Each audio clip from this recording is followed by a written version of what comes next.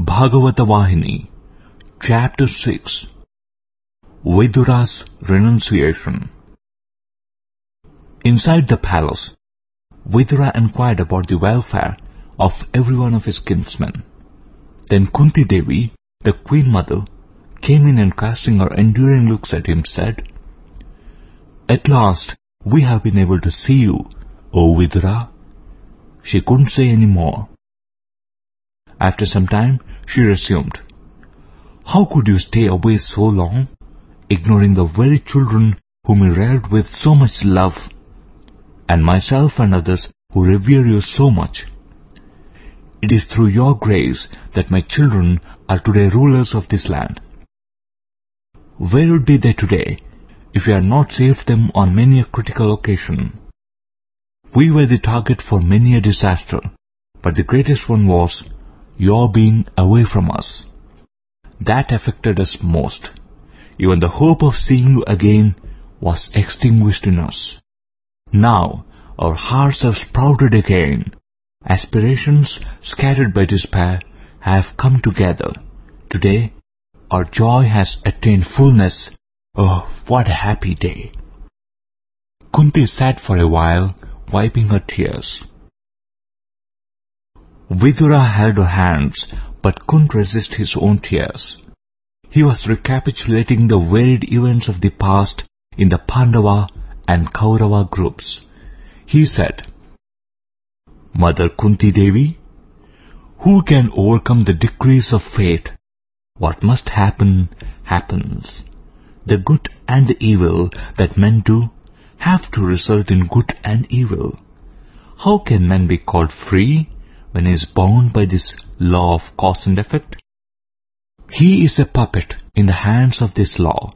It pulls the strings and he makes the movements.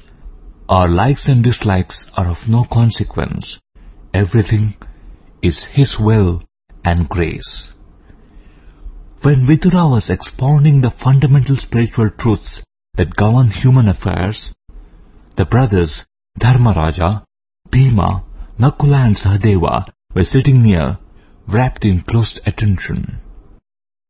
Kunti raised her head at last and said, "Through your blessings, O Vidura, we won the war, but were powerless to save the lives of the sons of Draupadi and the son of Subhadra.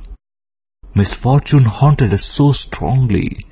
Of course, as you said, no one can escape one's destiny. Well, let the past be forgotten. It is meaningless to worry over what cannot be set right. I must say, my thirst has now been considerably relieved. I could meet you at last. Where were you all this time? Tell us." At this, Vidura replied that he had been on a pilgrimage to a number of holy places. The brothers listened with rapt attention to his story, prodding him with questions. Dharmaraja said often that he was waiting the day when he too could go through all those holy experiences. He folded his palms in reverence whenever a holy shrine was mentioned, and with closed eyes he pictured to himself the sacred spot. Meanwhile, Bhima interjected, "Did you proceed to Dwaraka? Please tell us your experiences there." Dharmaraja too added, "You must have met Lord Krishna there, isn't it? Tell us all that happened in full detail." Kunti Devi too became eager to hear his description, for she said, "Tell us, my son is there now. You must have met him too. How are they all? I hope the old parents, Nanda and Yashoda, are well, and Devaki and Vasudeva?" A shower of questions fell on Vidura even before he started talking.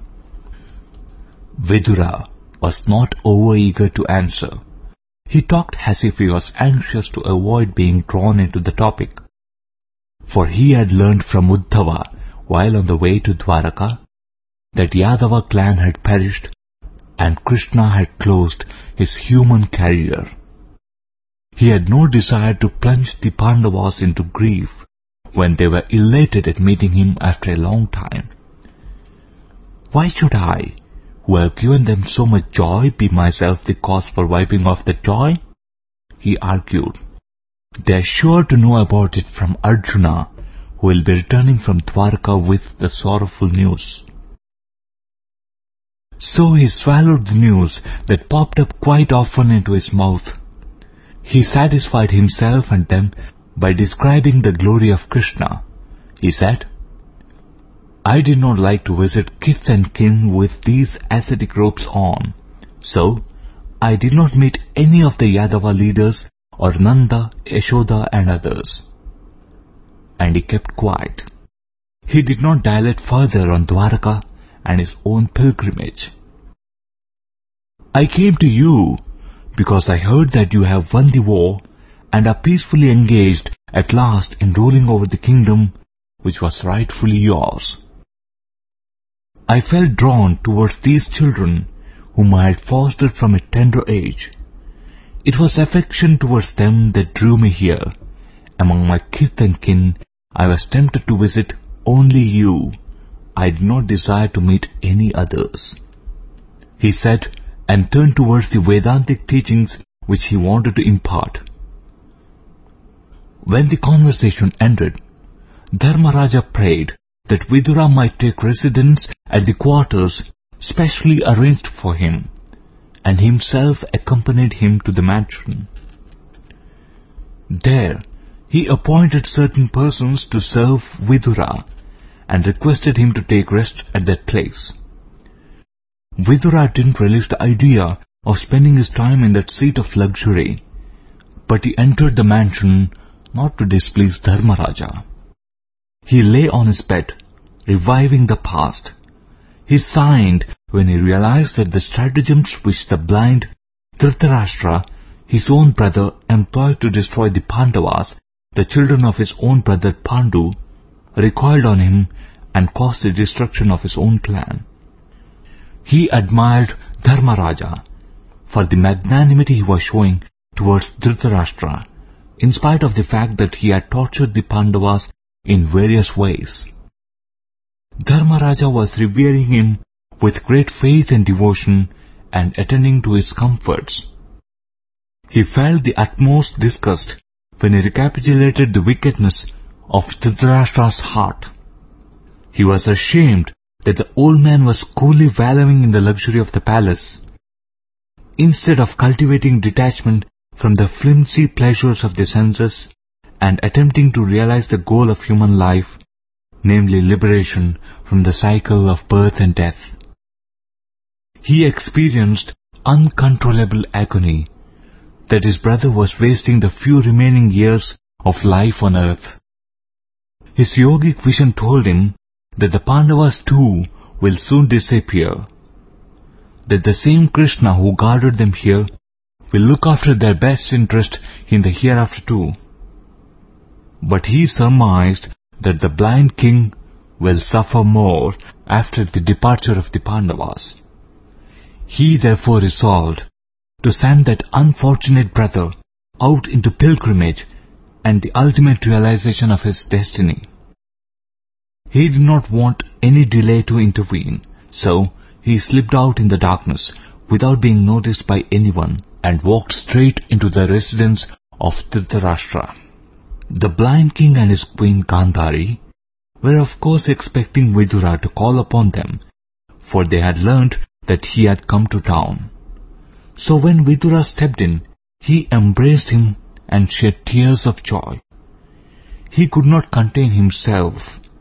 He listed out one by one the calamities that overtook him and his children and lamented over fate. Vidura tried to console him with the profound teachings of the scriptures, but he soon discovered that the petrified heart of the old man will not melt at the application of cold advice. He knew that his stupidity can only be overcome by hard blows. So he changed his tune and resorted to blame and abuse. Hearing this, Dhritarashtra was alarmed. He said, "Brother, we are burning in agony at the loss of 100 sons, and you, prick the wound with the sharp needles of your angry abuse? Even before we taste the joy of meeting you after so long a time, why do you try to plunge us deeper into distress? Alas, why should I blame you for hard-heartedness? I am, after all, laughed by all and blamed by all. I have no right to find fault with you. With head bent and resting on his palms, Dhritarashtra sat in silence. Vidura recognized this as the opportune moment for instilling the lessons of renunciation which alone could save him from perdition. He knew that his purpose was beyond reproach, for he wanted them to undertake pilgrimage to holy places and fill themselves with sanctity and meet great and good men and recognize the Lord within and thus save themselves. So, he decided to use even stronger words with a view to transform him and the queen.